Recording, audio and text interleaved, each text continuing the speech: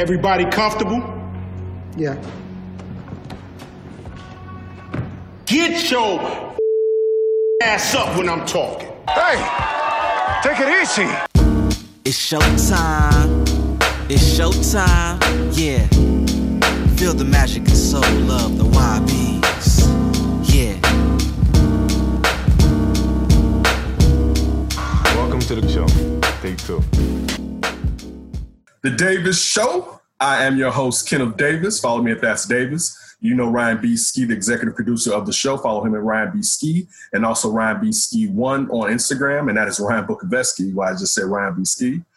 We definitely got a lot going on today. We're going to be joined by Brandon Pope from The Jam on Channel 26 CW here in Chicago. We're definitely going to talk about what took place in Kenosha, what's taking place in Kenosha, I should say, from Jacob Blake to Kyle Rittenhouse, and also all of the protests and all the rioting.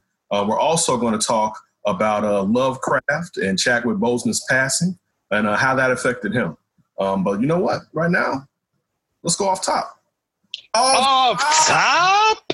You know, off top usually is something that's triggered me, but we're going to do a little playoff basketball. And you know, I really want to start off with something. I don't know if it was last week's show, Ryan, or the week before, where we both basically said we don't trust Milwaukee. And the reason that we don't trust Milwaukee really popped up yesterday, late yesterday evening, when Jimmy Butler just went ham on them. Like, that was career playoff high. That's what I was about to say. That was one of those, like, damn, Jimmy, I wish you was still here. Not to say you don't feel like that any other time, but to sit there and see just how he took over that game and everything that he was doing, and he just went at it. And again, he's a jack of all trades. He's a Swiss Army knife, but it's good to see him just offensively just dominate and assert himself and get it done. And basically he sees a window to the finals. Jimmy Butler and the Miami Heat have put their gas on it and they're going for it. And our boy Giannis, man, basically didn't have a game that you were hoping he would have. I don't know if you saw what took place at the end of the game when he was sitting there talking to the reporter, and the reporter asked him, did he ask the coach, could he switch off onto Jimmy Butler? And he was like, no, I just do what the coach said. Basically, and why would you even ask that question? And even though I'll say this, because I know that was big on Morning Talk this morning. I don't know how effective a 6'11", 7-foot guy is going to be on. I mean, yeah, Jimmy Butler can play small forward, but a guard. You know what I'm saying? Not to say that there's sometimes you wouldn't want to see if Giannis could stop him.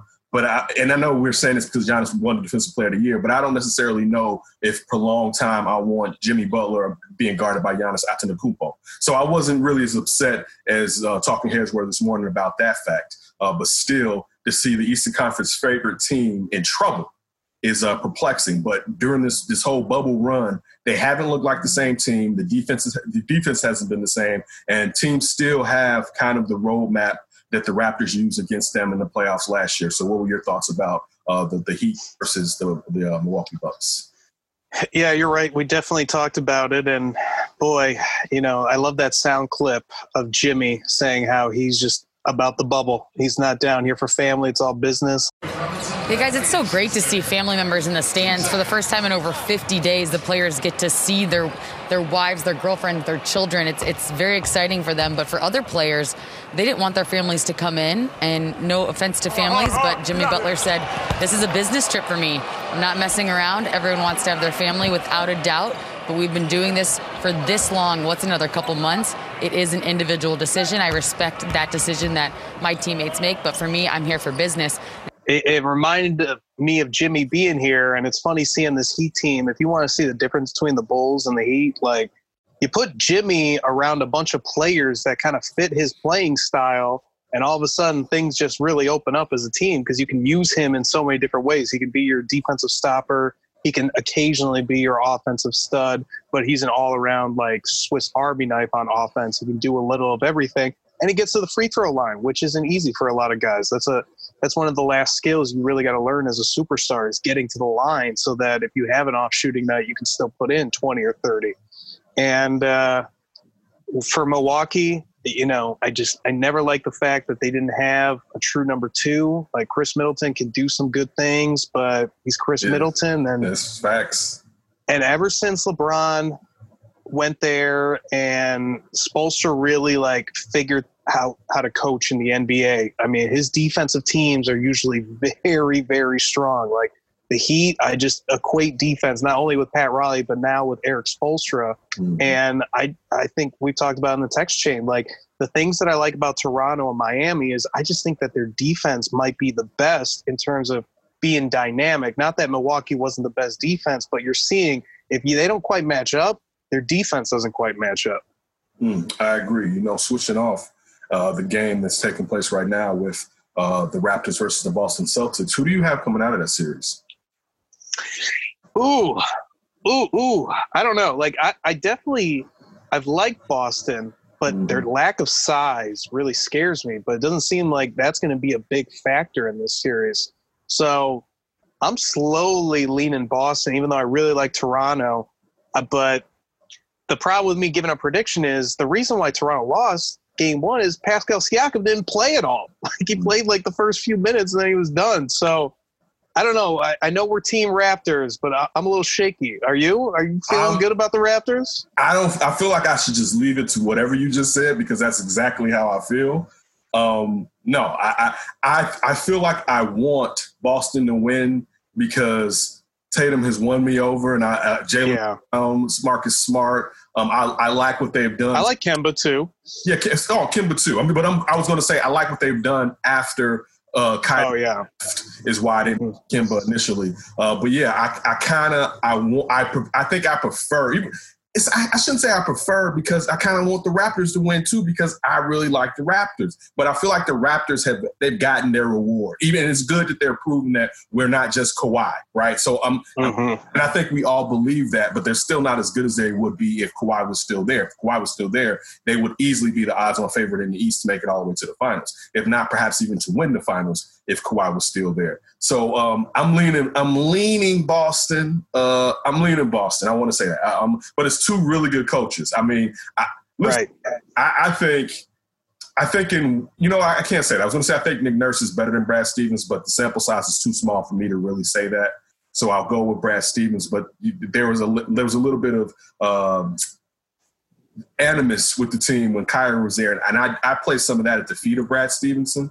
But coaching that, and Nick Nurse hasn't been a coach long enough for us to see how he would react in that situation. So I can't elevate Nick Nurse over Brad Stevenson. But it's two really good coaches. But I think I'm going to go with Brad Stevenson, even though I prefer Nick Nurse. Like, I'm more of a Nick Nurse fan than a Brad Stevenson fan. Me too. I would maybe take Nick Nurse. I get why you're saying with the small sample size. Either way, the other is on the other's ass. Big time. I mean, they're 1 and 2. But let me ask you. Let's say the Heat somehow get past the Bucks, which we already are saying isn't going to be necessarily a stretch. Who gives the Heat a tougher matchup, Boston or Toronto? I think it's Boston. I think so too. I think it's Boston because of the perimeter swing guys. I feel like would give the Heat more of a problem. And I feel like the Heat could get Toronto. You know what I'm saying? Me too. I feel like the Heat could get Toronto. So especially being more of a traditional team with their bigs or whatever. I would say Boston. Listen, I wouldn't be unhappy to see a Boston versus the Miami Heat in the Eastern Conference Finals. I wouldn't be. And it's like now, if I told you at the beginning of the year, you'd be like, "What?" Yeah. But but now that we've seen how these teams, both of these teams were humming. But to see how they've been playing in the bubble and the legit star power, because I think Tatum, you can say, even if he was a star, then maybe after his rookie year he wasn't. Now he's proven a star. I think Jaylen Brown is rising up to become a star. So I want, and you mentioned Kemba. And we all love the greenness of Marcus Smart. But yeah, man, I'll be interested in that because those teams will go at it. That'll be the thing too. Those teams will go at it. And also, I'll say this about Toronto. Toronto will be going at it with the Heat too. Like neither one of these teams are chumps. You know what I'm saying? Mm-hmm. They have some fire in their belly. So that'll be a pretty good one. I don't know if it'll be as good as the West, especially if we get the Battle of LA in Orlando. If that's what happens out in the West. But yeah, I think I wouldn't be disappointed to see those two teams make it to the Eastern Conference Finals. Whoa. I got another question for you. Go ahead. Just going back to the Bucks really quick. Like, how close, what do they need to do to get this thing going again? Or is this just a bad matchup that there's really not much they can do? Is it Giannis or bust? Like, How do you feel about the Bucks potentially, like, because more often we're talking about them not making it to the conference finals, unlike the Clippers and the Lakers, when those are the top three that we thought all along. Yeah. I think Giannis needs to go off. I mean, he only had 18 points. We're talking about a guy that didn't he only have like 12 shots or something like that too? I don't remember. But I think Giannis needs to have a Giannis game, and of course you need to try to slow down Jimmy. But I don't think slowing down Jimmy will be enough because like the 3-point shooters on Miami didn't even really go off. So that's the thing though. But you probably need to try to get the ball out of Jimmy's hand, but then he's going to be tossing it to these guys, knocking down threes. But Giannis has to go off. Like that's the thing. But it's harder for him to go off, man, against that Miami team, man. And Bam is built to take on a guy like Giannis. You know what I'm saying? That's a great matchup for them. They basically Miami made him in the lab like, Giannis, all right? Right, like so. It's like Pat Riley was looking for a Giannis stopper. All right, I got you. You'll come in handy against one of those big ones. So, man, Giannis has to go off. And, I mean, you mentioned it. The other guys have to do what they do. And, I mean, I think we always say, and I hate to knock Chris Middleton because of the player that he's become, but still he needs to be the third best player on that team and not the second best. And this is the thing, too. If I was them, I don't know who they could trade because of the contracts in those. Like, who's taking a Chris Middleton right now with that contract?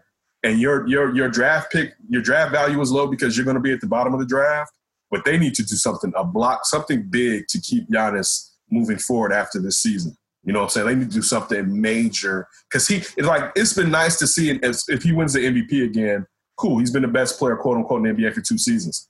But I think they need to do what they need to do and to have a real legitimate all-star next to Giannis, somebody who was an all-star before they got to be with Giannis. You know what I'm saying? Like someone who was a and it can fit because it can't just be anybody. Like you can't just go get Russell Westbrook and put him on that team because even with Giannis, you need guys that can knock down an open jumper, especially from the perimeter. So it can't just be any all-star, but you need someone who can definitely shoot, but someone who can facilitate and get in that lane so that you don't always have to go after Giannis coming downhill. Like that's what they need. And Giannis can sacrifice some points and some rebounds and some assists to let somebody else get some of that shine because you're going to start taking some of that wear and tear off of him.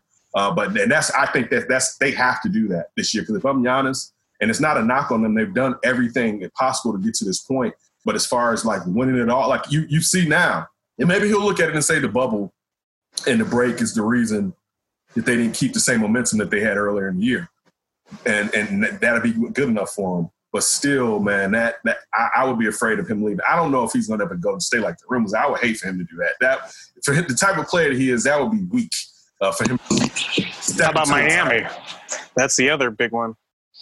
I think he'll be dope in Miami. Don't say it. What would you like? For instance, what would you do about Bam?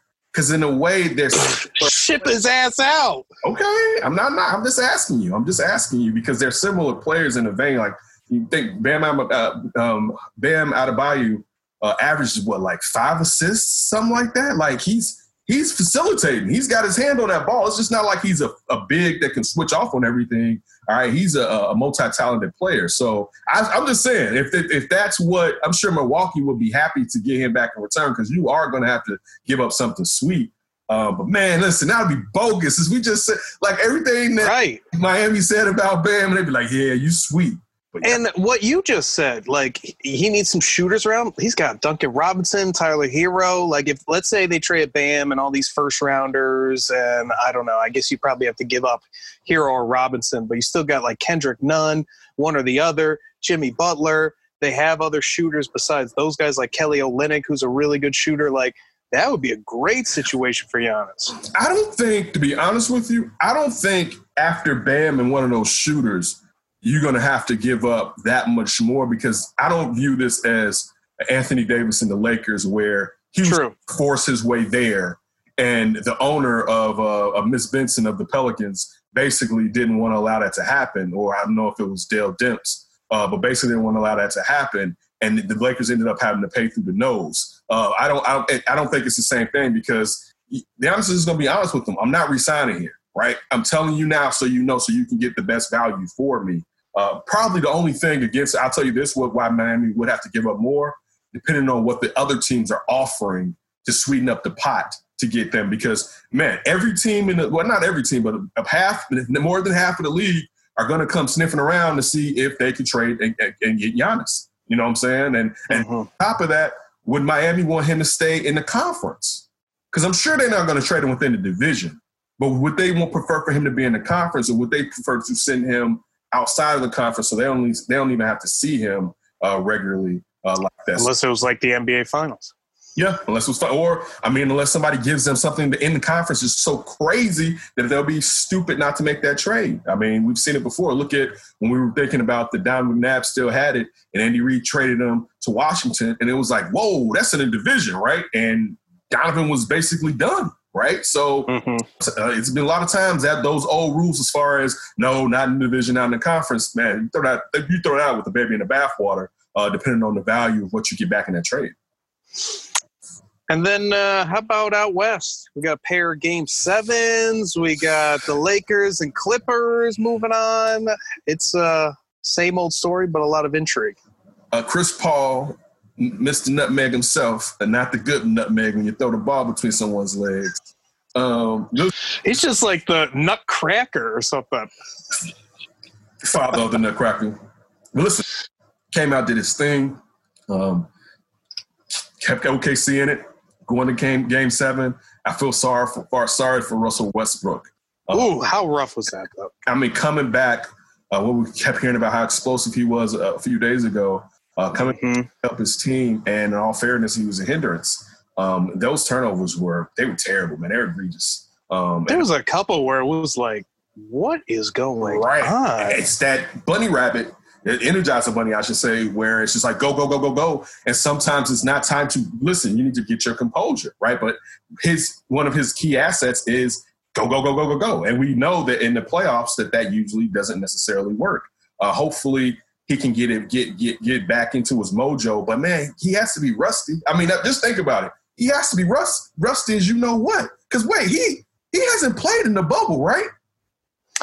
He might not have. No, because he came into the bubble and practiced a little bit and maybe played a game, but that's it too. I don't know. And you're right; it might be none. I don't think he played because remember, I'll double check. At one point, people were saying, "Why not rest him?" When it looked like at the beginning of this series that Houston could beat OKC without him. Like that was the thing that people were like, you know what? You don't even have to play Westbrook this series. So this is his first game back. So he's rusty as you know what. And he flounders. I feel sorry for him.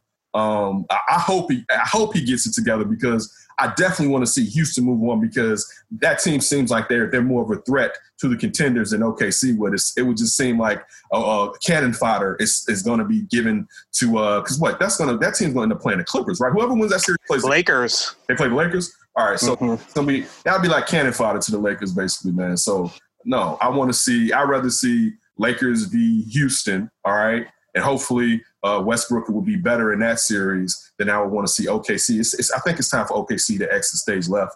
They've had a terrific season. For them to come back in a series that looked like they were done and take it to 7. Look, hats off to Chris Paul, semi-ageless wonder. But yeah, and listen, I used to love him in Florida. Shout out to Billy Donovan. But yeah, it's time for them to go. NBA and the refs, y'all need to do what you need to do to make sure Houston makes it out to round 2. Yeah, actually, he last played the 11th in the regular season against the Spurs. So he played, I think, 4 games in the bubble, and then he got injured. Okay. And then hasn't played since Saturday. Yeah. Wait, you're saying Westbrook played 4 games in the bubble? Yeah, that's what I'm seeing on ESPN. Really? Yeah, 7:31, 8:2, 8:4, 8:11, and then that was his last game until 8:29. Okay. You know what? I was confusing. My bad. I keep confusing the games they played prior to the playoff start. That's what I'm confused. Mm-hmm. Yes, he played in the bubble, but he hasn't played in the playoffs yet, is what I should say. Yes. Yeah, I want to like the Rockets. We've talked about this going back to the Dean Davis show, like before the collapse of everything. This is back in December when we were talking some NBA hoops and stuff like that. I've wanted to like the Rockets because they got Harden, they got Westbrook, 2 of some of my individual favorite players. But this is the stuff I can't stand about them in terms of picking them or anything like that. Like, that was their game to win in Game 6. And now they can definitely win Game 7. They're the favorite team. But this is the long-standing pattern of them not winning the games that they should win. And this is going back to the Warriors when they had their opportunity to knock them out, couldn't do it. This was now this chance to just have an extra day of rest going into the Lakers. Now you go in, I guess maybe a more momentum, put that in air quotes, going into the Lakers if you advance. But to me, the Rockets, the analytics say that they're doing better on defense. Everything points to them still being the solid team and one of the best teams outside of the top 3 that we thought. But I don't know. I don't like the mix. And if Russell Westbrook is going to play horrendous, like, he's got to play big time for them to even be one of those potential elite teams. And that was just terrible. I definitely agree, man. I'm looking forward to see what I'm looking forward. No, I'm looking forward to the other Game 7, and that's Denver versus Utah. You know what I'm saying? Like, well, let's just talk about that for a second. What do you like about both of those teams, just in general? Because I've been amazed at that series. Okay, one team I like a lot. The other team I like one player. I mean, you know, I'm always going to have an affinity for Michael Conley Jr. for being there with Greg Oden and being looking at it as a second fiddle and being the guy to take for those two to have his long career and definitely get paid at one point, being the highest paid player in the league a season or two ago. So I have an affinity for him. But like Rudy Gobert, you know, kind of gets on my nerves. So there's no love there. So it's Donovan Mitchell on Utah. And I used to like Quinn Snyder, I believe used to be when he was a coach like Missouri back in the days. And it was really because of his hair.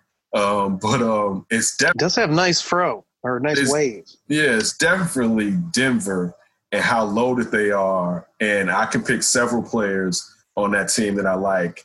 But, man, Murray is – what do you think about him? I don't know. Like the whole who is he thing, he's him.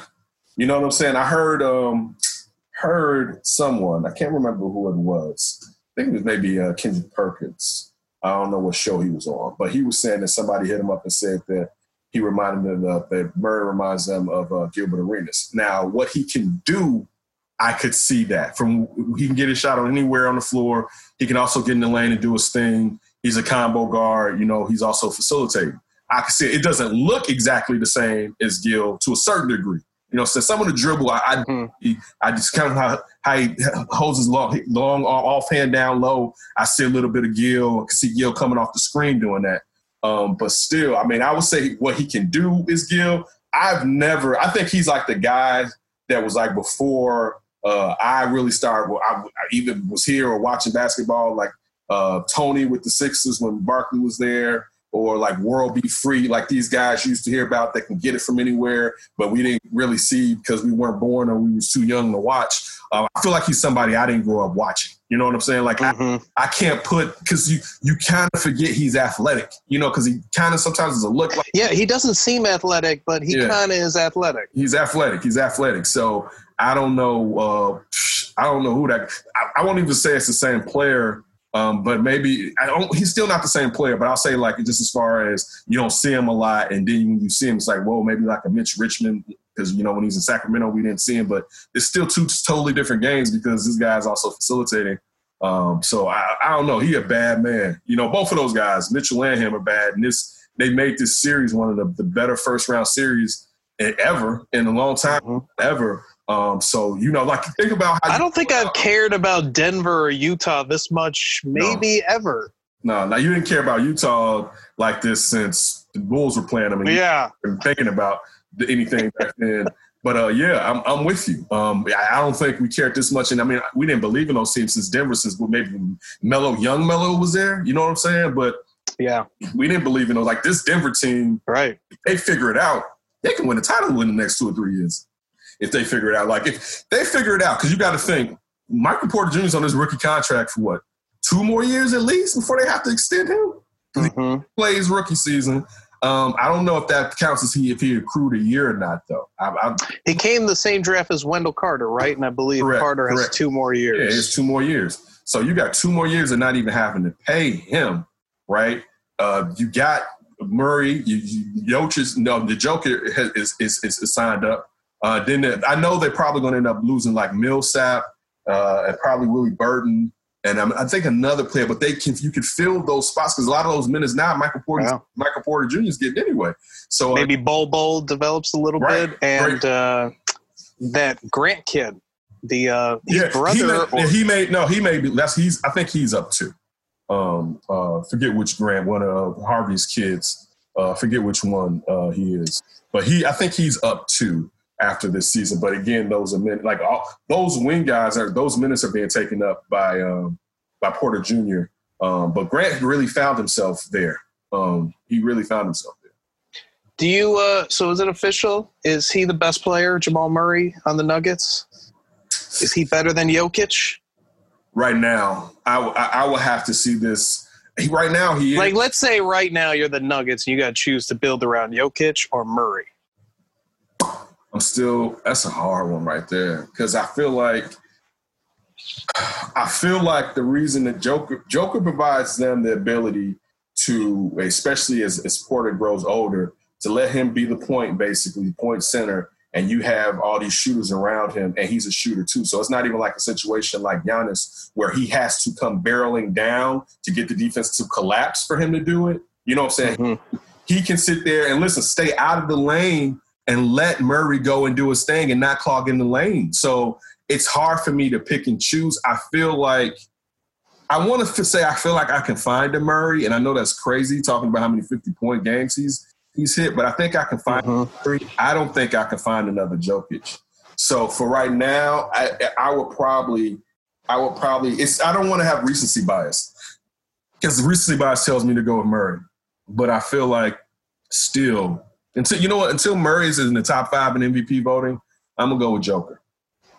By the way, Jeremiah Grant, he has one more year left with the Nuggets before he's an unrestricted free agent. It is Jeremiah. It's an I at the end of it, correct? Yes, Jerami. Okay. Yeah, I'm with you. Like the idea that Murray has just finally established himself as one of the best players in the league, especially in the West. I don't know if I'm there yet, even though he's putting together a really damn good case. Let's flip it really quick to Donovan Mitchell. I guess if the Jazz were to lose this series, what do they got to do around Donovan Mitchell now? Listen, to be honest with you, I'm going to tell you this. Rudy Gobert's deal is about to be up. I'm not giving him Supermax money. It ain't happening, right? It's not happening. There's only so much he can do. I know he tries to be a better offensive player. Sometimes they don't find him. Sometimes they don't find him for a reason because you don't know what he's going to do with the ball. Sometimes he's cutting. I'm like, give him the ball. Maybe the players' heads down or whatever, but sometimes because they don't trust him with the ball. I know I just said that, but I'm just saying it again. Dude, first of all, if I'm Donovan Mitchell, I'm getting my hell out of Utah. All right? Like, I'm not, dude, I know he has to sign. I know he has to get the next deal, but, dude, it's no way, especially with some of the stuff that he said with the antics of some of the fans and some of the stuff that he's doing, that it's just like, dude. Yeah, we were talking about sundown cities. I think Utah's a sundown state. That's not right. Don't do that to Utah. I've been to Utah. I've only flown. I may have driven through Utah a little. I don't know. But still. Nobody does. It's a haze, and then you get out of there and you feel a lot better. It's not. It's not. I don't think it was something in the air. A rest stop in the Green Book. Real quick with Rudy Gobert. You know my biggest problem? Like you just said, he's limited offensively. He can't shut down Anthony Davis. What are you really doing for me? Uh-huh. Like, that's what I need you to do if I'm Utah. Like, take the Joker out. Take Davis out. Like, anybody that's around your size, can you just take them out of the game because of your defense? You can't do that. No. He's more of just a solid rim protector than a one-on-one. And, he's a good team defender, but how far does that get you if you're not a lockdown defensive player? Yeah. Like, he's not Kevin Garnett when Kevin Garnett was the focal point and could shut down someone like that. He's not an on-ball guy. He's the help defender. He's the rim protector and the help defender. Can't give a max deal to that. He's like Willie D. He's the cleanup man. I know that. But yeah, I can't. I mean, he's already got nice change, but I'm not super maxing it. You know what I'm saying? But then this is the thing. What are you going to get for him? Because how many teams are like, I mean, I'm sure there's some teams that don't want him, but how many people are going to want to pay that price tag that may come up with that? So that's kind of the issue. You know what I'm saying? How many teams are a defensive center, you know what I'm saying, away from winning it all? Like, how many? You know what I'm saying? Most people don't play basketball like that. Most people are fine if you play small ball to a certain degree. So, me personally, again, I don't even want to go into my Rudy Gobert disdain because it's just petty. So I don't. It's petty. From crying about the All-Star team thing, was it defensive player or All-Star? Yeah. Was it both? All right. From that to grabbing microphones, grabbing the mics full of Rona, still blah blah. I like when coming in the league. Because I really like Rudy Gobert because I think him and Giannis came in the same season. I want to say that, and I remember both of them being at the draft and being like, and this was the time where a lot of European players would still stay overseas for a few years for some seasoning. And both, no, I'm coming this year. And I remember saying, I like both of these kids at that point. So I think him and Giannis were in the same draft because you think about it, they both are coming out of max contracts in about 2 seasons. You know what I'm saying? So I think they were in the same draft. But yeah. Yes, Giannis and Rudy, 2013. Giannis went 15th. Rudy went 27th. Yeah, dude, I'm not. And when they said, and they were there because they were also like sitting in the audience. You know what I'm saying? They weren't lottery picks. So I like that in them when they did that. So but I've broken away from the Rudy Gobert camp. I am on an island away from the camp. I'm tired of it. I'm tired of the Rona. I'm tired of the crying. Even though there's nothing wrong with the man crying, but I'm tired of the crying. All right, I'm done. In case you're wondering, the Bulls picked Tony Snell, number 20 in that draft. The great Tony Snell. All right, when he had the straight backs, he looked like the West Side Sphinx. All right, when he had the straight. Didn't he have a cat nickname? That's coming to my mind. I don't know. I know me and Brian Crawford definitely had a lot of jokes as I used to throw Tony Snell at him, and he used to poo-poo all over Tony Snell's whole game and his whole life. I wish Tony Snell nothing but greatness. Let me say that too. I want to say that. Listen, I like Tony Snell more than I like Rudy Gobert. That's saying a lot. All right, that's saying a lot right there. Well, that's pretty low bar, right? You didn't need a lot to jump that one. Right. I'm still saying a much more accomplished player. If you told me I could have Tony Snell and Rudy Gobert, I'm taking Rudy Gobert. It's like you watch one of those equine things where they're jumping over the high bars and it's all this tension. Like the Rudy Gobert bar is low enough that a donkey's like jumping over that thing. We don't even need a prize stallion for this one. No, not the Gobert. Well, my other last thing with the West, Lakers look fine. Clippers look fine. Does either have a potential scare in the second round? When you look at I'll give you all 4 teams. We're talking Denver, Utah, Houston, OKC. I don't think the Lakers have a fear going against Utah.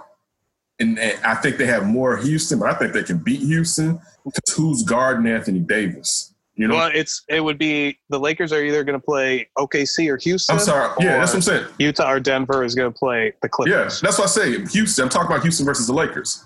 That who's going to guard Anthony Davis? Like PJ. Yeah, right.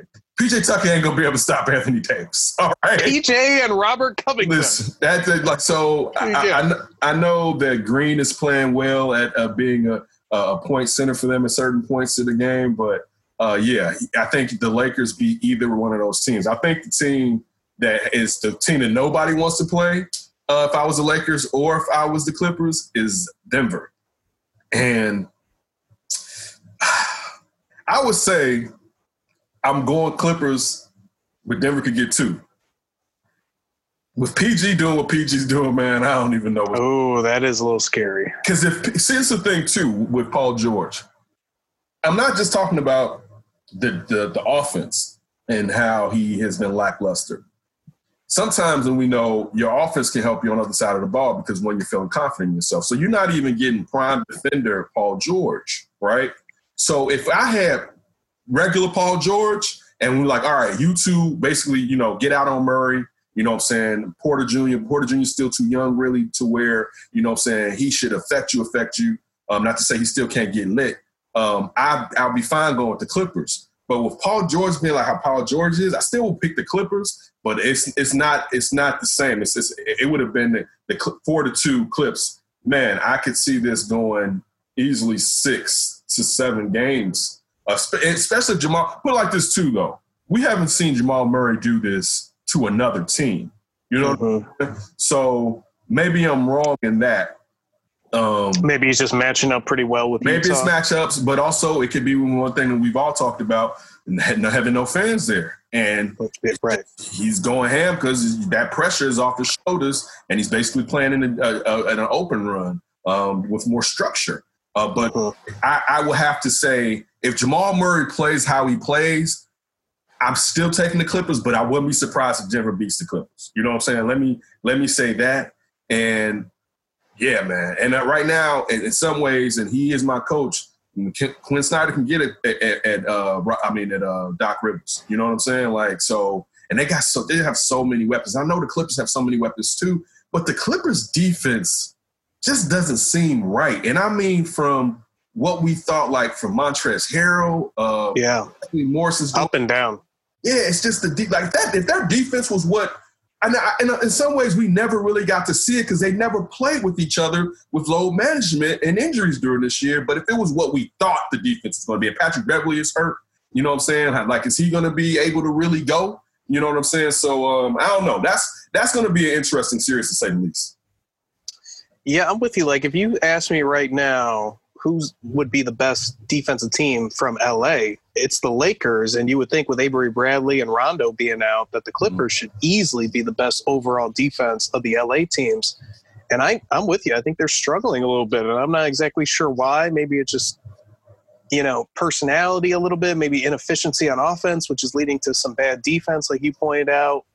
Whatever it is, they got to get going. And for the Lakers, this sets up, I think, pretty for them. Like, I'm with you. They're going to probably be – I would say they would probably dominate OKC and manslaughter Houston. Like, I don't see a tough series at all from either of them going up against the Lakers. So they should waltz right into the Western Conference Finals. And if you're the Clippers against the Nuggets or the Jazz, I could see that being a 6-7 game series. I'll say this, though. With the fact of Damian Lillard going out and the fact that Portland doesn't play any defense, so you're not really – it's not really like it takes you a lot to score. So it wasn't like the Lakers were exerting a lot of energy on – as much energy on offense as they usually would against a team that plays very good defense. I'm going to say that the Houston Rockets are going to give them some fits from their guard play because of the guys you mentioned that haven't been there, and particularly Avery Bradley deciding to opt out. I think that's still going to be some issue when it comes – and that's if – Russ has his ish together. You know what I'm saying? I'm not saying pick Houston to beat them, but I think the fact of, because if you really look at it, you were going against bigs. Like, the part of the reason the Lakers got off is because they let Anthony Davis go against those bigs with Portland. You know what I'm saying? Outside of Damian Lillard's injury, and also CJ McCollum having a broken back, a fracture in his back rather, but still a broken back. So wish him the best. But I do think if Westbrook is – and also Gordon is back to getting his thing going in Austin Rivers. So I do think that they're going to give them fits, but I don't know. I don't necessarily think those fits are going to be a threat to taking the Lakers out of the playoffs. I think a big thing and this is, of course, assuming Houston wins that Game 7, but I think the big thing would be Anthony Davis has to dominate that series, and I would expect him to. If he doesn't, Houston definitely has a chance in that series. Oh, yes, and double yes. Yes, like he has to play the same way. And the thing is, there's no reason he shouldn't. I mean, right? Who's matching him up? At least Portland was throwing length at him, right? Like here, Whiteside and Nurkic, like some good, defensive talent. So yeah, dude. If he doesn't continue that, but again, I'll tell you this. And let's just say Anthony Davis didn't. I still got to see somebody beat LeBron for me to say that they're going to lose. Like I do, because I think LeBron could is a chance he could one-man Houston, but it would be hard because at that point, Harden would probably try to do the same thing to the Lakers. Is Harden tired again? Has he officially played enough games? Too many minutes. Tired for the postseason. It's the playoffs. I'm worn out.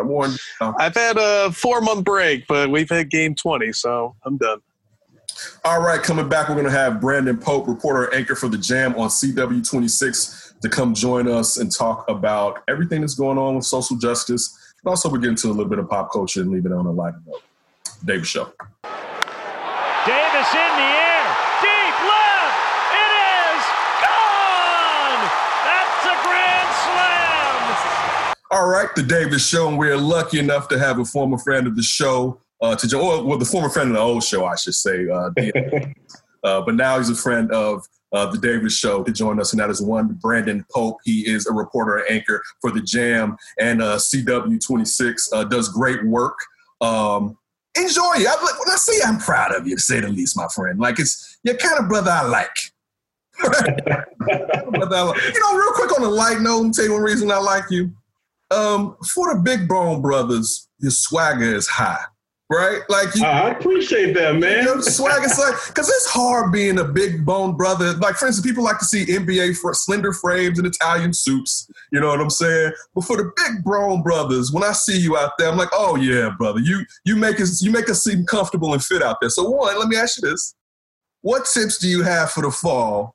For us big bone, like, what are the 3 essentials I need? I know we're still shelter in place, but let's just say if we were, what are my 3 essentials I need this fall to be a big bone brother, but to look GQ, to say the least?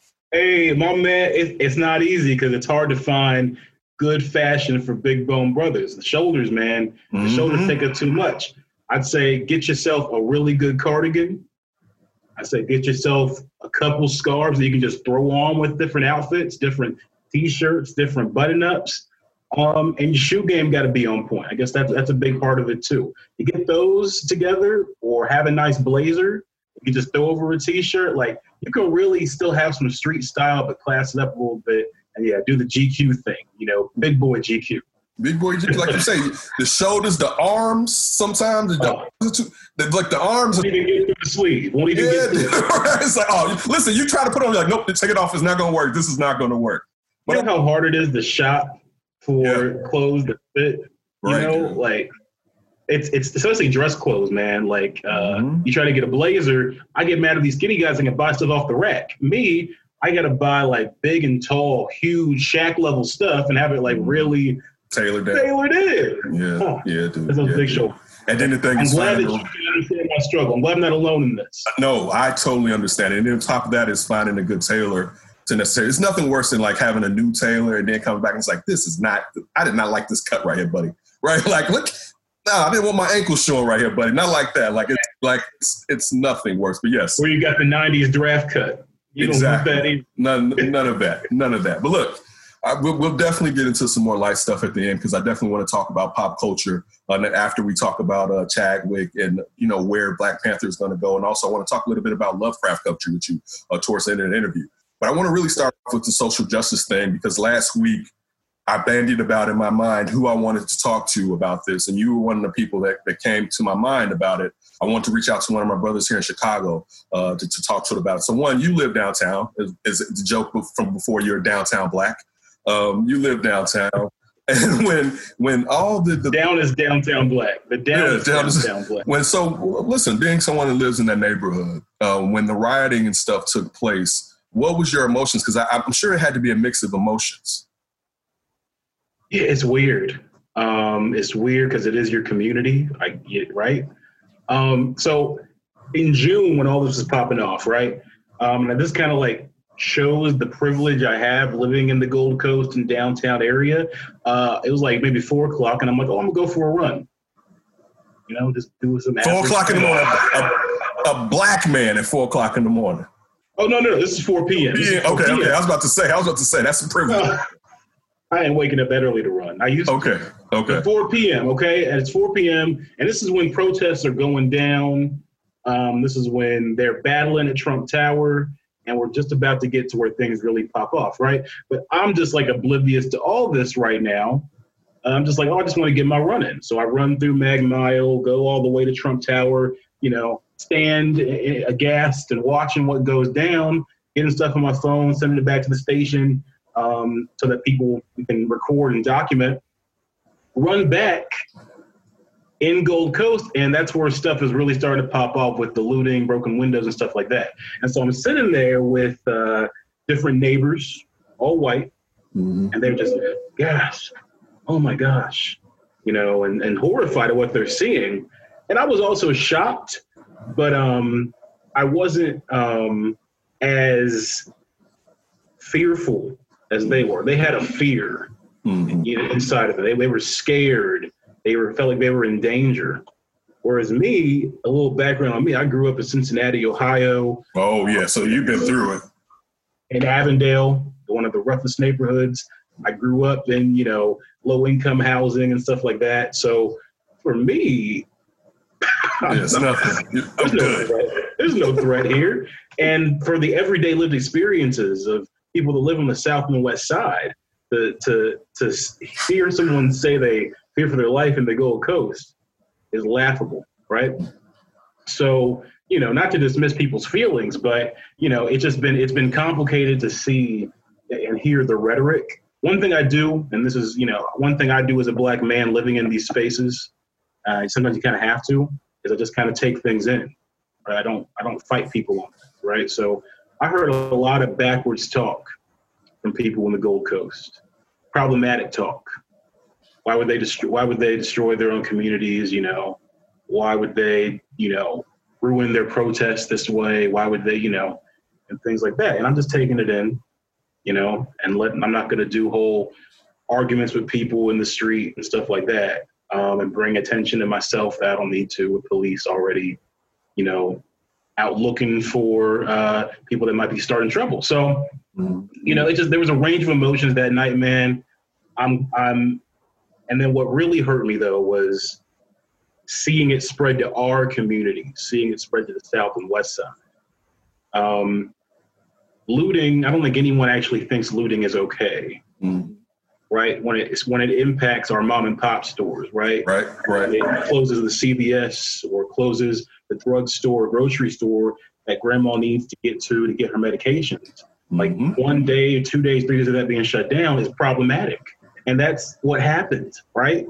But I was also inspired the next day when people got together and cleaned up. They got together and said, we're going to take care of this, right? So I think there was a lot of ugliness out of it, but there was a lot of beauty out of it too. And I think that Chicago, we got to get real about the reasons why we reached that point. It's been boiling for a while, and it isn't just because of George Floyd.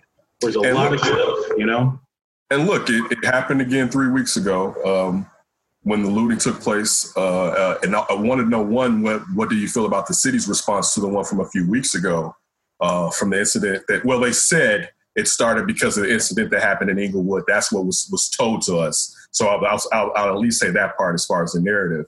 And what did you think about the city's response? And have some of your neighbors begin to start to look to move because they feel that it's unsafe downtown. Downtown is always, well, it has not always been safe. In the 70s and 80s, it wasn't as safe as it is now. But they really rejuvenated it. But how many neighbors are talking about moving? Yeah, when it comes to neighbors in the area, I've heard rumblings of talk about moving, but nothing too serious. Okay. People that are talking about moving, they have the privilege of, moving. They're looking at they're younger people in their late 20s, early 30s who, they can look at a place in South Loop or look at a place in Wicker Park. So it's nothing for them. That's what I hear from the most, right? I think people float it up as a possibility, but really the process of leaving a community that you've lived in for a long time, you've been there for a while, it's not an easy place to leave. And the way they've ramped up police presence, I don't know how anyone can necessarily feel unsafe or threatened in this area. Even when the looting and protest was going on, it doesn't match the terror that communities face because of gun violence on the South and West Side every day. So it doesn't match up, right? Like the people on 87th and further, they're the ones that, seriously want to move, right? They just don't have the resources. Mm-hmm. That's the tough part. So it's tough for me to reckon with people talking about moving from Gold Coast or downtown. Where are you going to go? Like, violence, it spreads. It can get anywhere, You can't just up and leave just because one bad thing happens. Correct. And I mean, even outside of the looting that took place, we've seen shootings downtown at a rate that we've really never seen. So again, like you're saying, if you're living in Chicago, there's going to be some unsafety to us. It's kind of like, and I'm paraphrasing, but like I remember the old phrase about living in cities, basically it's not for women and children. You know what I'm saying? Like, things can happen inside of a city. So yeah, but how did you feel about the city's response to the last looting that happened 3 weeks ago? I don't want to opine too much on it. I think that Chicago police face a tough battle. I know some police officers, and the system itself is, inherently problematic. That's across the country, and inherently racist across the country. But there are people that genuinely want to do good through policing. And in situations where, they're sent out to, handle these protests, and the protests, people end up, outside agitators come in and just make it something it's not. A lot of those police officers do fear for their safety. They got families back home and things like that. So I get that perspective. However, I do think that police definitely escalated things. There were some police that escalated things. I saw videos of police grabbing things and punching people, and we've seen the videos, right? Yeah, the young lady that got her teeth like cracked open or whatever. Yeah. And the process of kettling, where you're kind of trapping protesters into one area and they can't even leave if they want to. We saw some of that downtown as well, and that process of kettling is dangerous. And many have railed against it, including police around the country. So to see that was disheartening as well. So I think the police have a lot of soul searching to do. We as a community also do, but the police in general, seeing David Brown, superintendent, not even really address those practices, that there could have even been the possibility of his officers escalating things, was disheartening to see as well. And being a black man, hopefully, he's able to talk to protesters and have that dialogue, because from what we as journalists see out there, they are attacking journalists too. I mean, journalists are getting, kettled in and, getting pushed down and all kinds of things like that. And so we're experiencing the same thing these protesters are. And it's not right. There's got to be better relations in that regard. Yeah, there seems like a disconnect when it comes with David Brown. And I hate to say that. I hate to say about any superintendent, but let alone a brother.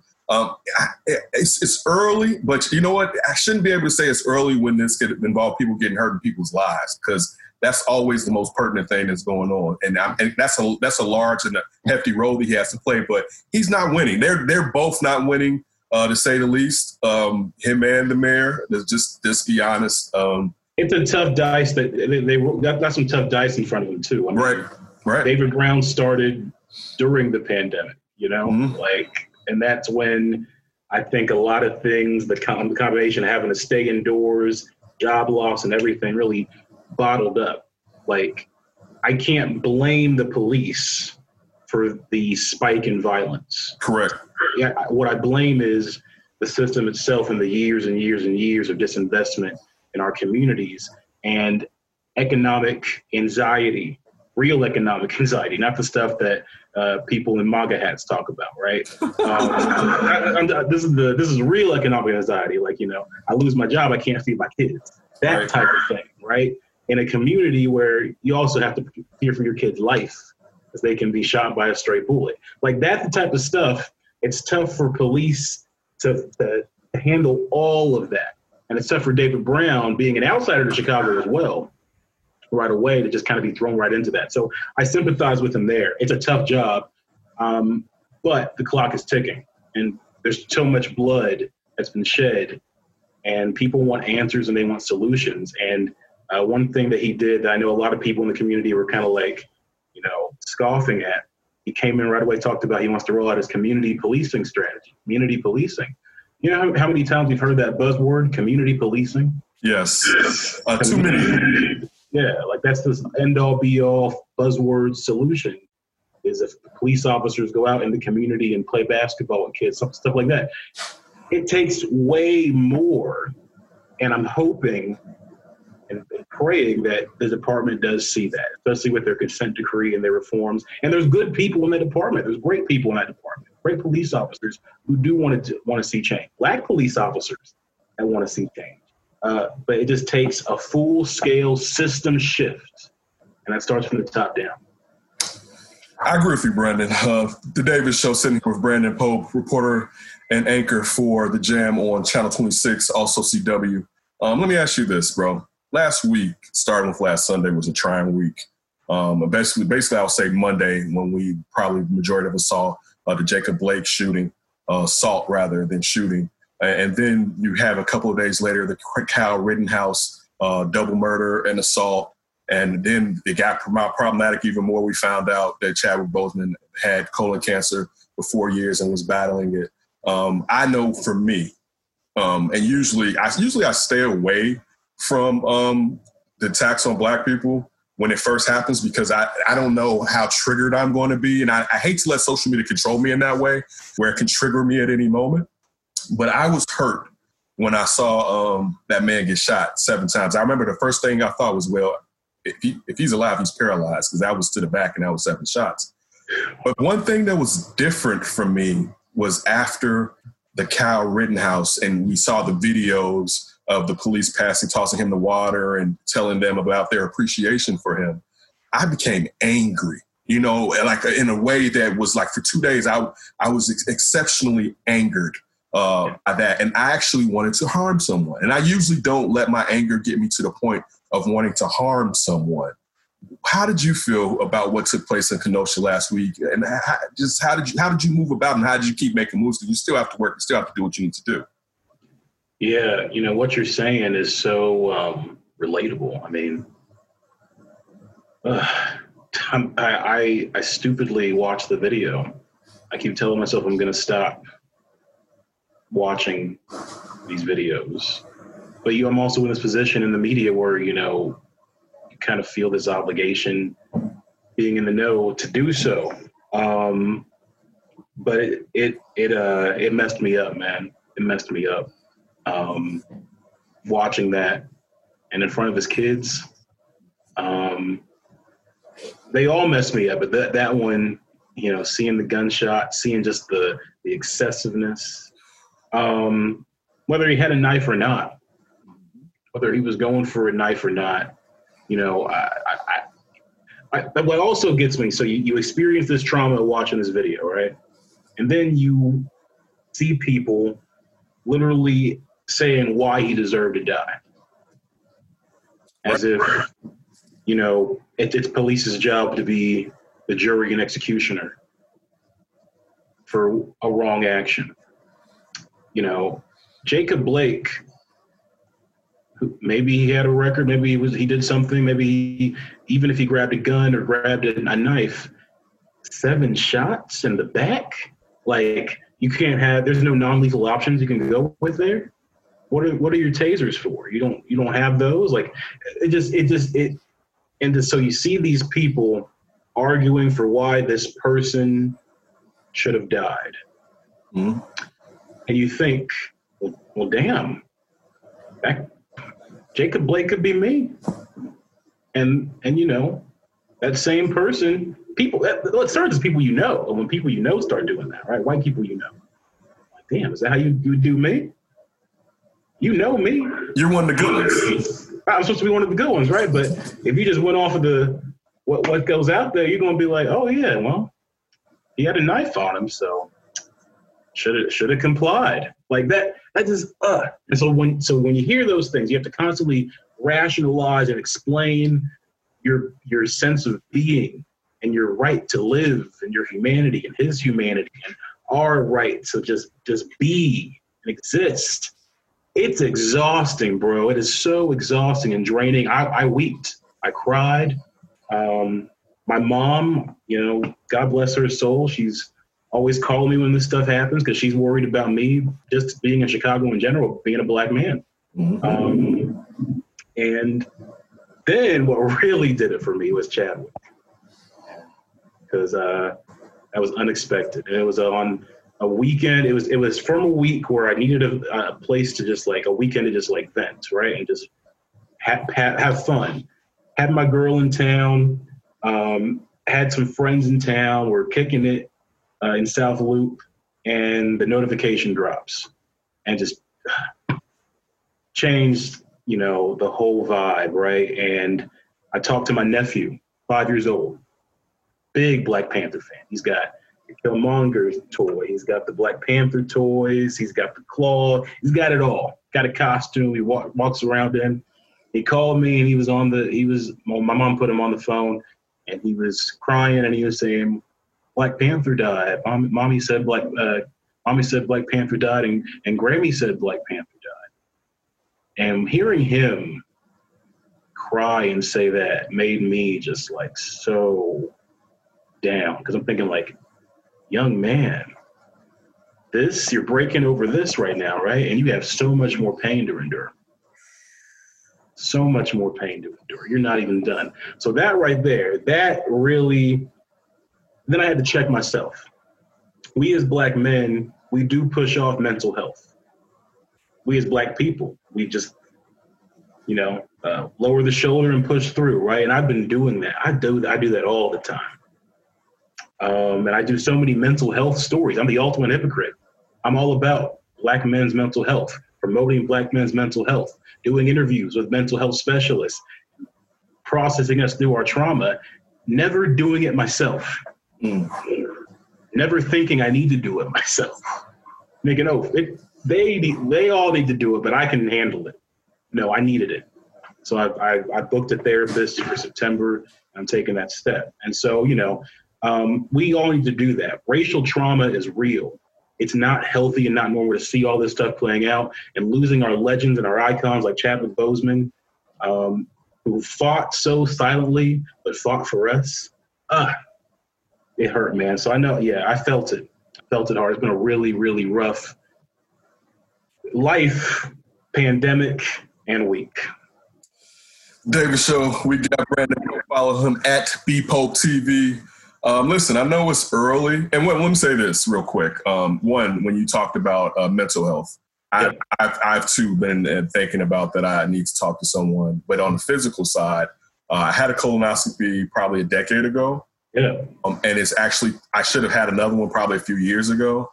So I'm and the only reason I kind of haven't had it this year was because of COVID-19. I didn't initially early on in the year want to go into the hospital. A lot of people been pushing off appointments they need. Exactly. Cancer and like the cancer is down because people aren't going to the hospital. Right. But I'm definitely going to set up my appointment, and it's something that all of us need to definitely make sure we check out when you hit that age, because it was just one, I was just going to get checked out, and they offered me to do it, and I actually had polyps. So it was good that I had it, because those polyps would have been here to this day right now. So that's also just to put that out there, as far as people need to make sure, especially people of color and us, need to make sure we're doing it. It's early. But initially, when it came to Chadwick Boseman and Black Panther, the franchise, I was like, kill it. When he died, I was like, I'm done. No one can do it. I don't even want you to do it. I did. I'm like, I'm done. No. Cut the cameras. Yeah, all I'm going to think about is what Chadwick would have been doing this. And not even just that, because that makes it seem, it makes it just seem like just low-hanging fruit, because he meant so much more than just an actor playing a role. And you know what I'm saying? And I don't know if people can grasp that, because I mean, I love that movie. So I think actually one of the first times we interviewed you, you had seen it like 3 times at that point. Well, we interviewed you. But now I realize how important it is, especially seeing the tweets that Jemele Hill put out. And it was like, she's right. You know what I'm saying? And I knew they weren't going to stop making them because they make too much money. All right. So I knew that. But how do you feel about the franchise moving forward with somebody else picking up that mantle? Yeah, Disney got to keep it going. They can't, Black Panther is probably at this point their most successful money maker, right? From toys and merchandise and all that. Disney didn't expect it to take off the way it did. I think Marvel Studios head Kevin Feige has kind of hinted at that, like it kind of took him a little bit by surprise that this hero was the one that surpassed Iron Man, but he has. And so how do you continue that? I don't think you recast the role, at least not immediately. I think the popular theory is you put Shuri into the role of the new like the comic book. Yeah, like in the comic book. You can CG T'Challa in there, but he can be in his Black Panther costume, right? You can kind of finagle with that. And there's some other avenues too where you could bring Killmonger back and maybe try to have him take up the mantle. But it's going to be a tough rewrite. It's going to be a really tough rewrite. But you can't have the Marvel Universe without him, because at this point, Wakanda and Black Panther are such a big part of what they've done. Wakanda forever, man, all the way. Wakanda forever. Look, because we only got a little bit more time, so I have to ask you about the HBO series Lovecraft Country. In my text thread, there have been mixed emotions about it. I've enjoyed it. I actually enjoyed the last 2 episodes more than I enjoyed the first episode. Now, the last episode is my favorite of the 3. But what are your thoughts so far on Lovecraft Country? Man, that first episode was like a movie. I really enjoyed it. I like just the concept. I love that we're taking these stories that weren't made for us and these concepts that weren't made for us and flipping it and centering ourselves. And that's what Lovecraft Country is doing. H.P. Lovecraft was a flaming racist. It's rumored that a lot of his creations as monsters and aliens are supposed to be people of color. Really? Right? Yeah, that's what people think. And in that first episode, even they read a poem from H.P. Lovecraft where he's talking about, Black people using the N-word and stuff like that. In the same way he talks about these monsters that he's created. So to see a show be created with that, what he's created with the sci-fi genre, he's so embedded in the sci-fi genre that you kind of have to, you can't stay away from it. But then you center Black people, something he would just hate. He would hate watching this show. He would hate it. It would make his blood boil. He'd sue. It's a beautiful thing. Episode 1 was good. Episode 2 was a little interesting, back and forth for me. Episode 3, I liked it, but I'm a Christian, man. They playing with spirits and demons now and seances. I was like, ooh, I wasn't ready for all that. So now I'm like, what's episode 4 going to bring it? Because everyone's been different. Look, so basically, H.P. Lovecraft is like the gentleman that owned the house. As far as when she was standing in the house and he was just yelling at her the B word to get out of his house, basically, when you're talking about he would sue if this necessarily took place. That's a really good way to look at it. I think that's kind of what I connected to. It was creepy. It was haunting. I love Journey Smollett. She's obviously the better Smollett, obviously.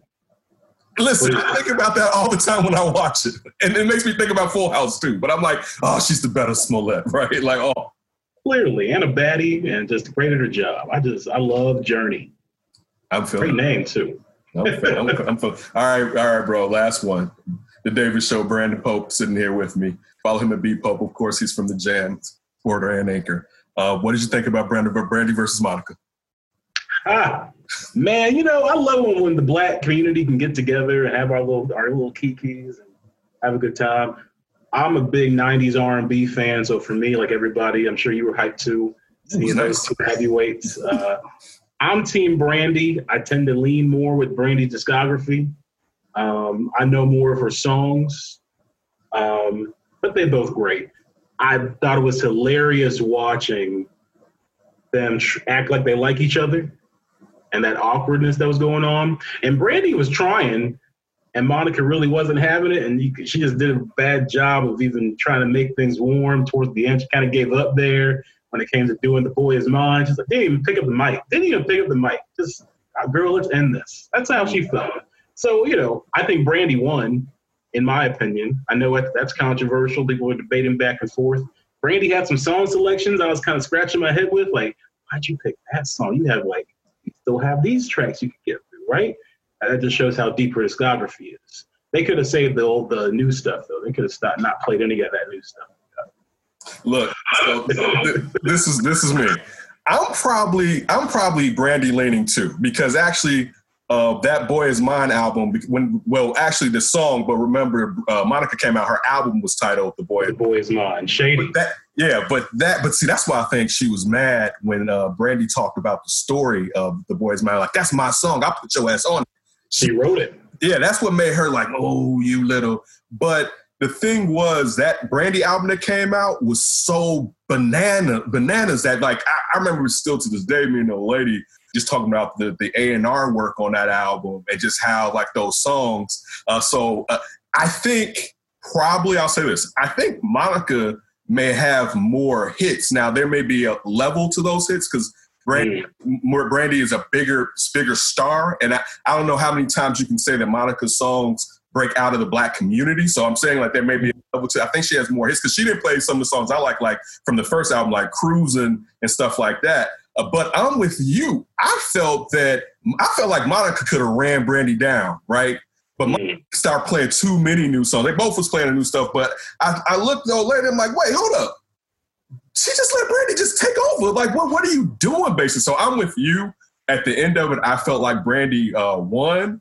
And it's funny, we were having this discussion and I was trying to say, because she was saying that there was more Brandy doing too much. And what I said was, well, I think Brandy, like I said, anytime you have to deal with a bully or someone that's aggressive, you keep going at them because you don't want that, especially you don't want people to think 20 years later that this lady has been bullying you. We still know the Dallas Austin story when he said, because that's what Brandy thought Monica meant when she said, I kicked down doors. And she was like, what? Huh? You ain't kicked down my door. She thought she was talking about that Dallas Austin situation when doesn't know, allegedly Monica hauled off and hit Brandy. Or whatever. That's what Dallas Austin, the producer, had put out there. But yeah, I'm totally with you. It got awkward. You know what else I liked? I know we're running out of time here, but I'll mention this quickly. I loved having kind of the throwbacks to the great soundtracks in the 90s. Both of these ladies were on some great soundtracks. And the thing about 90s soundtracks is a lot of times they just have some great songs that had nothing to do with the movie. Like, think about it. Monica had that song on the Space Jam album. Right. For You I Will? Mm-hmm. What does that have to do with Space Jam? Nothing. Nothing. But great about soundtrack. Listen, it's funny you bring that up because it makes me think about the video, and I think the video had like the stage kids that were supposed to be Mike's kids in it or whatever. It was just like you said, had really nothing to do with it whatsoever. But yeah, definitely a great soundtrack. It was funny you brought up soundtrack, and I'll let it go on this one. That was also something I don't know if Marvel thought when it came to Black Panther. I know when they let Kendrick do it, they knew it was going to be hot, but just how that soundtrack, that's a 90s soundtrack, basically. You know, as far as how many hits and the amount of work that was put into it. It wasn't like 2 songs on it and get it out of here. Like that was a 90s soundtrack. Great album. Yes, great dude. Standalone album. Definitely. Same with that Beyonce, The Gift album for The Lion King that she got to do. Like Disney really lets these artists kind of just take it. They're trying to bring back the soundtracks. You have to, man. You got to let these kids know about the love. And they don't got enough love in their life with all this auto-tune. You can't love on no auto-tune. That's no. Hey, I've done some loving on some auto-tune. You could find a way. Okay, sir. I'll go with you on that one. I'll go with Brandon, real quick. When does the jam, we look for the jam in my house. When can we all consistently find the jam? Yeah, we are leaving mornings. And we're going to be on at 6 p.m. From now on. So we're in the process of launching the show. We haven't officially started the full relaunch, but yeah, that's going to be the new move. They announced we're going to move it to 6 p.m. time slot. So look for us on CW26 and WCIU. Same fun, same style, but from home. So we're gonna keep it going, keep it rolling. Listen, follow me at BPope TV. Make sure you tune into the jam. As he just said, it's going to be on 6 p.m. moving forward. That's CW channel 26. If you got cable, Xfinity, that's channel 13. He always helps us down. I look forward to you returning in the future. I'm going to hit you up, brother. But listen, out here in these times, definitely be safe, Brandon, all right? Yes, sir. Thank you so much. Appreciate you always. Back at you.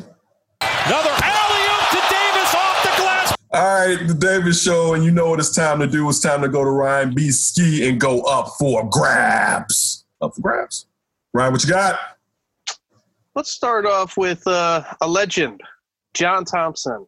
When I was 9, my parents remodeled our old basement into a rec room with a Betamax recorder. The first game we taped was Georgetown versus North Carolina in the 1982 NCAA championship. It was a historic game. Michael Jordan. Carolina won and my beloved Georgetown lost. Michael Jackson, my hometown hero from my high school, was on his way to Georgetown. Everyone on Georgetown's bench was black. I was instantly part of Hoya paranoia. It was the 80s, the Reagan era, not the heyday for black people. But here was John Thompson, who represented excellence, hope, a future, and his teams were winners. Georgetown, that's the ball game, the national champions. He graduated his players, beat his opponents, and stood for principles only a few others in basketball ever did. I don't have any problem with people questioning what we do. I have a problem if they don't understand that we are educating young kids. Because he thought it was discriminatory, he walked off the court to protest Proposition 48, where college freshmen were not allowed to play if their academic standing was not at a certain level. As a basketball historian, he represented a continuation of the legacy of the black pioneer John McClendon, the first great black coach whom Coach Thompson referenced when he won his first championship in 1984. In 1988, I was a sophomore in high school and John Thompson was actively recruiting me. I will never forget his presence, his size, his demeanor in small high school gyms in Northern Virginia and throughout the DMV. He was a winner. He was a living hero. For many black players who had no male role model, he provided a strong presence that influenced a generation. My mom went to Georgetown and begged him to give me a chance. And he did. Coach Thompson was saving my life. He was bold, stubborn, relentless, but he had to be. Pioneers show those traits. I hate that I'm like this in front of you right now, man. No. I respect you for showing these emotions. You're putting the burden of this team on your shoulders, aren't you? His legacy lives on not only in those who played for him, but in all coaches who emulate him today.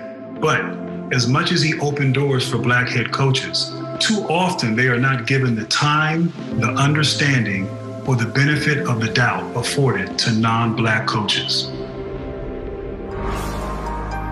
The last time I saw him was at the 2019 NCAA tournament where he was broadcasting for Westwood One Radio.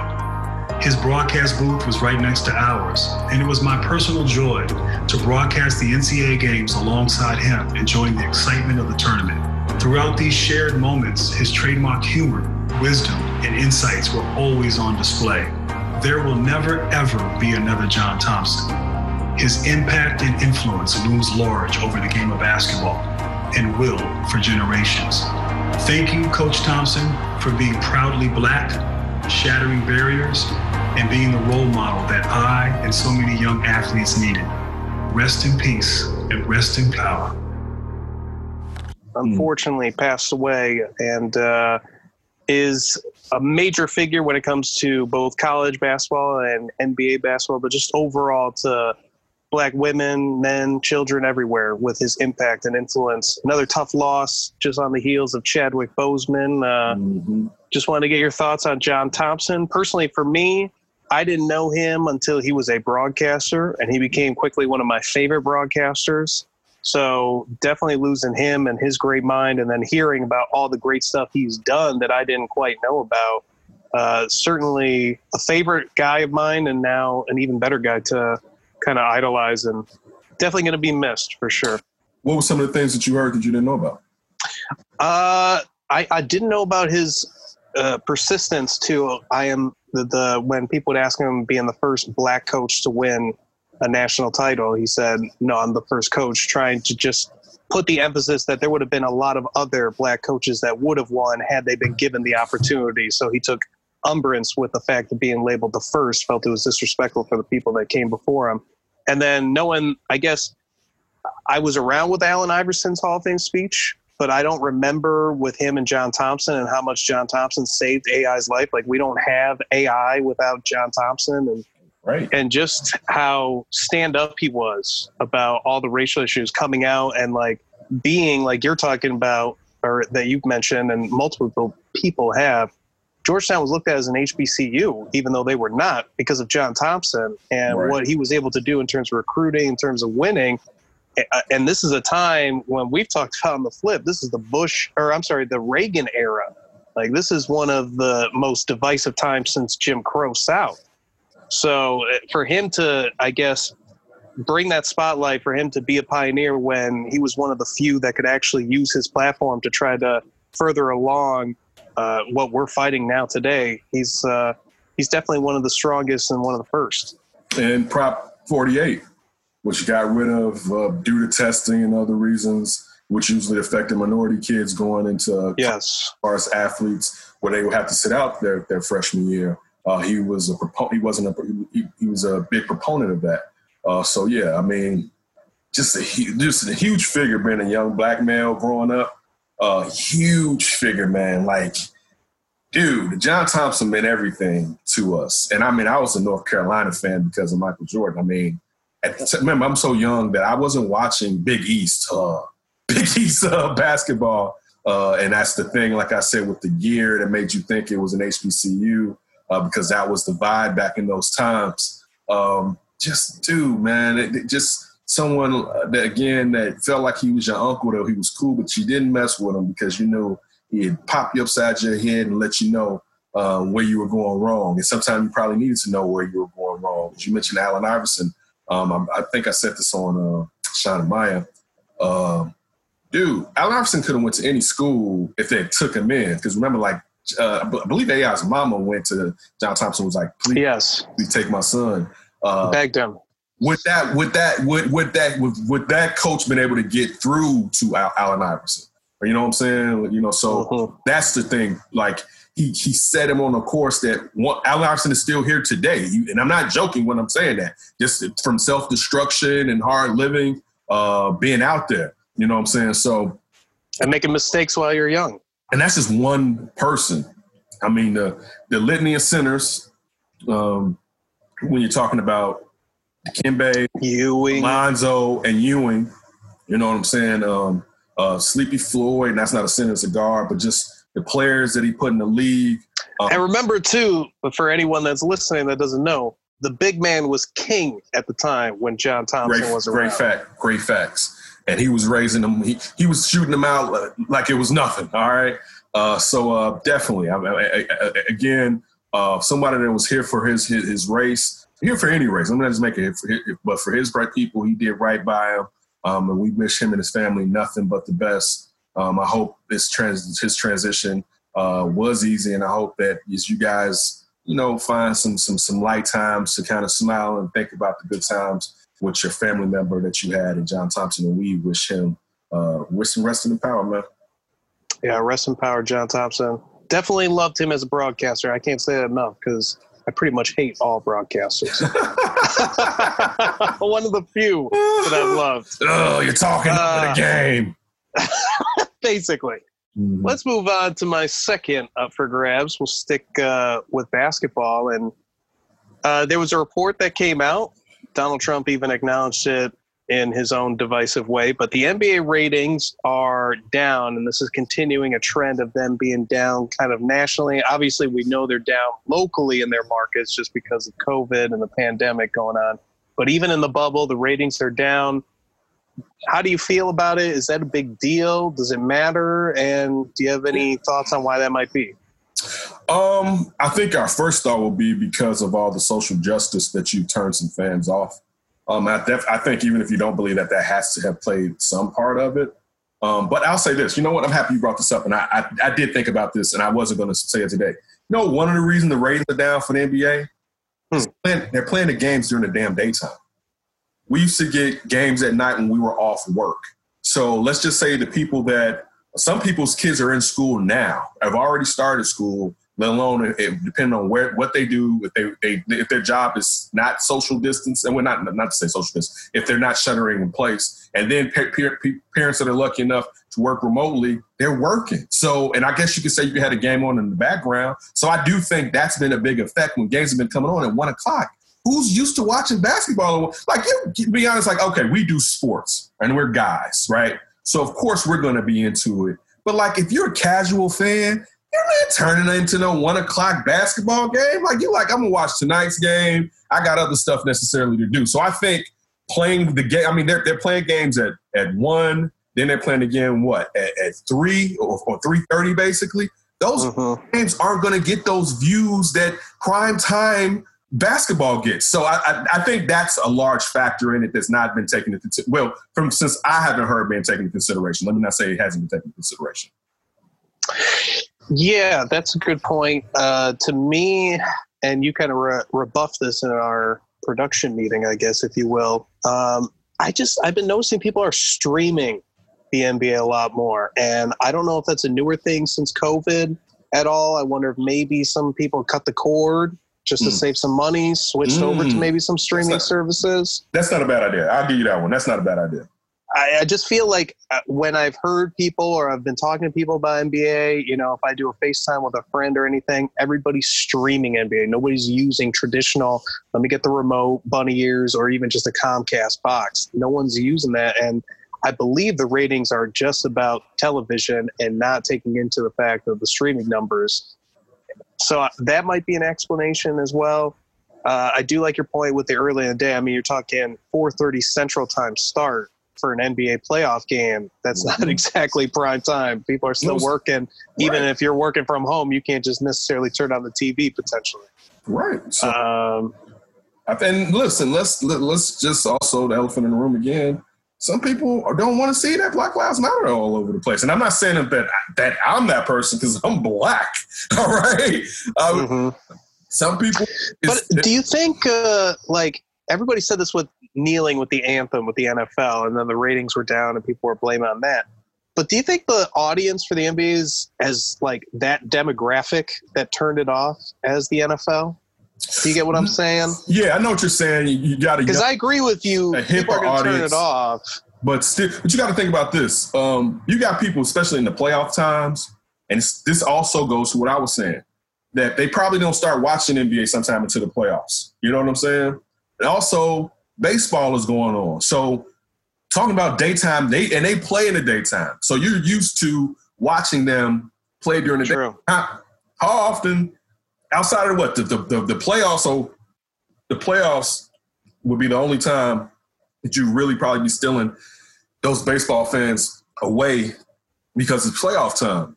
But now you got the games. And again, you would still get games during the daytime for baseball, and you can watch your basketball at night, or depending on if your team played at night. But you still have that option. And now they're going on at the same time. So you're running over into the baseball season. The NBA's been talking about we can take on baseball. Well, we'll see. I don't know baseball's numbers right now off top. Speaking of the segment. Off top. Yeah, I still think it still has to do with some people turned away by the social justice, because even going on what you were saying, that the NBA has a quote unquote hipper crowd, right?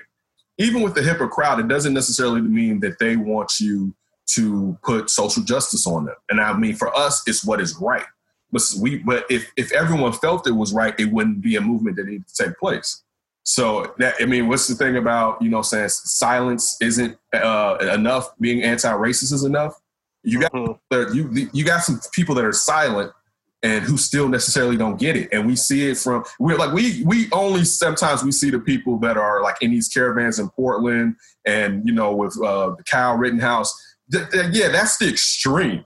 But what about the people in the middle and even the fair weather people that are kind of like, you know what, I don't feel like it. You know what I'm saying? Like that's how people can be. I don't feel like it. It's enough. I turn on the television. I turn the news on. It's on. Now in basketball, it's on. And again, I don't feel this way. I'm just I try to jump into the head of people and try to figure out how they're thinking. Well, that's how I can get at them. Well, what's the cliche? We need sports as a timeout from life. A pause right. from Greg. Yeah. So I want to pause from all this. Yeah. So yeah. But you also think too, it is August. It's the last bit of summer. People are definitely out more than they've really ever been in 2020 at any point. During the daytime and nighttime. The NBA doesn't play in August. It's not, the NBA fan isn't tuned. Like, I know June, after the first week, we got NBA finals, baby. It's time to start revving it up. August, I mean, does NBA roll off your mind in August? Not really. My last up for grabs, switching over to football, we got a pair of running backs that are supposedly out on the market. Yes. Bears are looking like a team that might need a running back, with David Montgomery down at least 2 to 4 weeks with a groin injury. And he did that last week in practice. So if he were to somehow, which we all know it's very unlikely, if he were to make that 2-week deadline, he'd be ready for the opener. If he does not, the Bears will not have David Montgomery in their opening game. And apparently, Alvin Kamara is on the market for trade because he wants to play this year under a new deal, which makes a lot of sense because there might be no money next year. And for a running back, you kind of want money, especially when he's going to be a free agent next year. Correct. This is the last year of his rookie deal. Leonard Fournette officially cleared all waivers, so he's completely free to be picked up by anybody. Doesn't really seem to fit the Bears' style, but what do you think? Should the Bears pursue either of these guys, or are they fine at running back? Let me start off with Alvin Kamara or Kamara. I don't know which one is which. No, the Bears shouldn't. He would fit terrifically, but the problem is he wants a big deal, right? And so I don't even see, and I'll be shocked. And also, how many draft picks are y'all constantly giving up? So one is the guy that you have to give up draft collateral when you need to build depth and find guys that some of these guys are aging out and getting hurt. You can replace them with cheap labor, too, as you got all these contracts. Don't forget, Robert Quinn just signed a huge deal this offseason, and we don't expect him to see the end of that contract with the Khalil Mack deal with Fuller.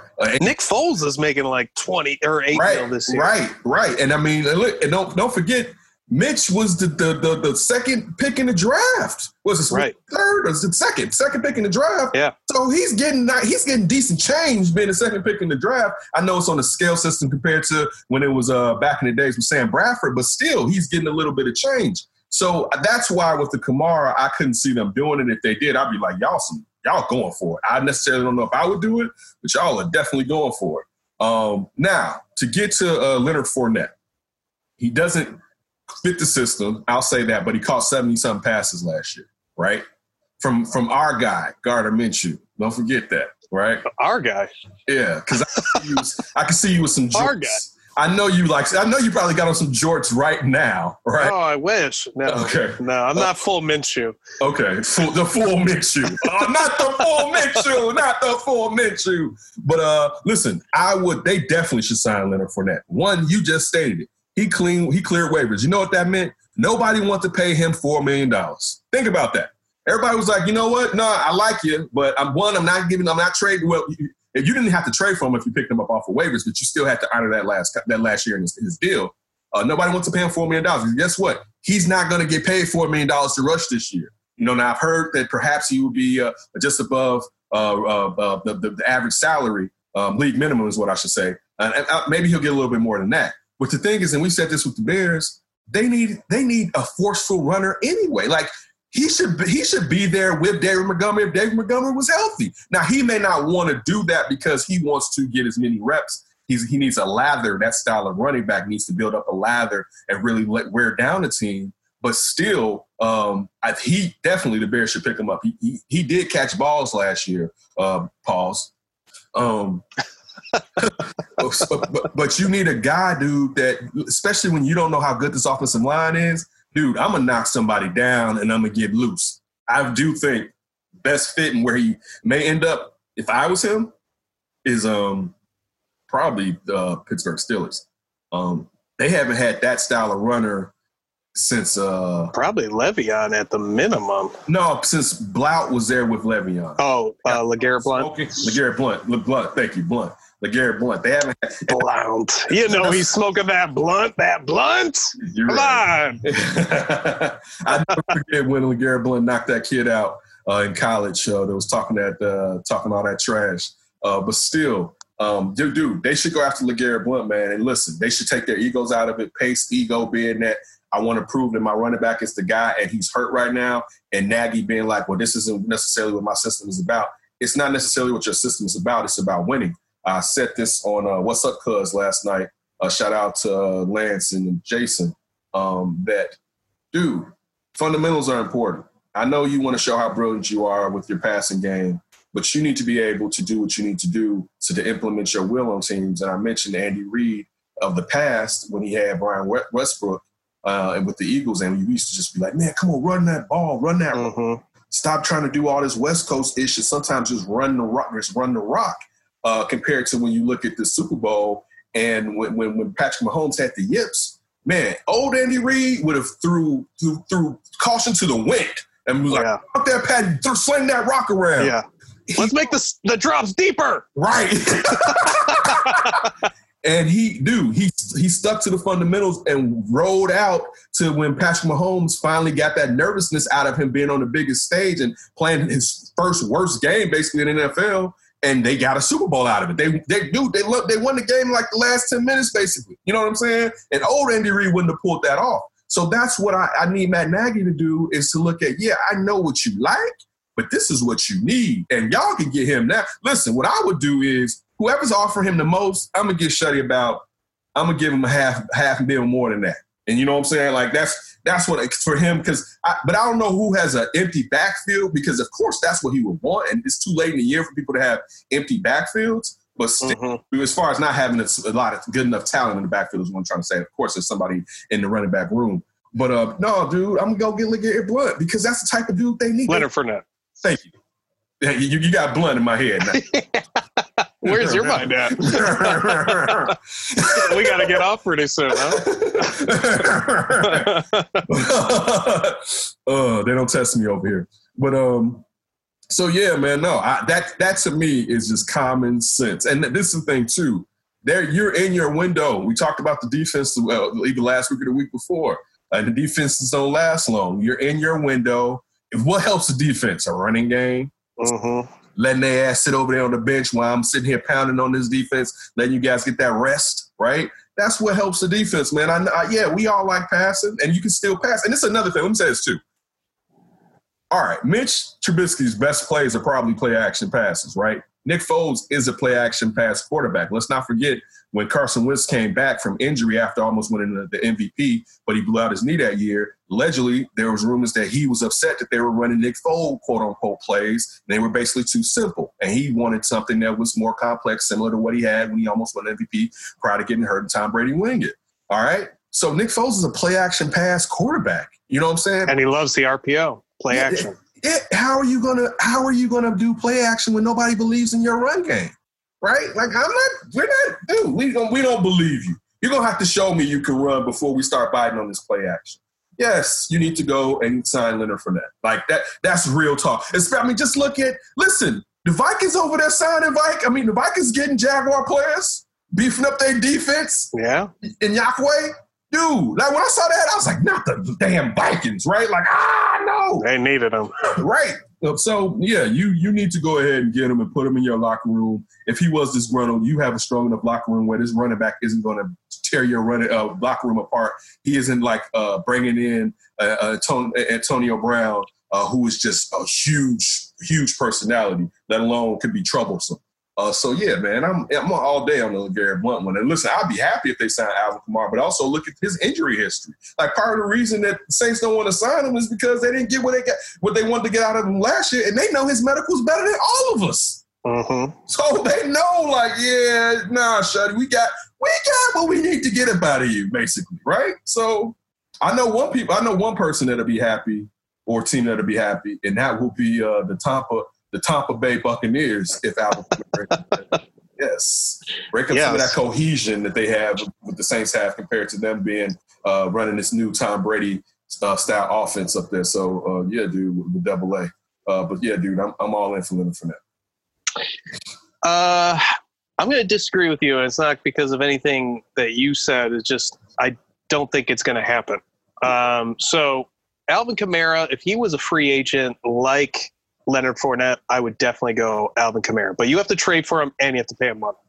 I'm not a big fan of that for the Bears, especially when you have to, besides the stuff you brought up with the big contracts, if Mitch Trubisky is pretty good, you have to sign him too. and he ain't going to be cheap if he's good. Now, that we don't think that's going to happen, but that could happen.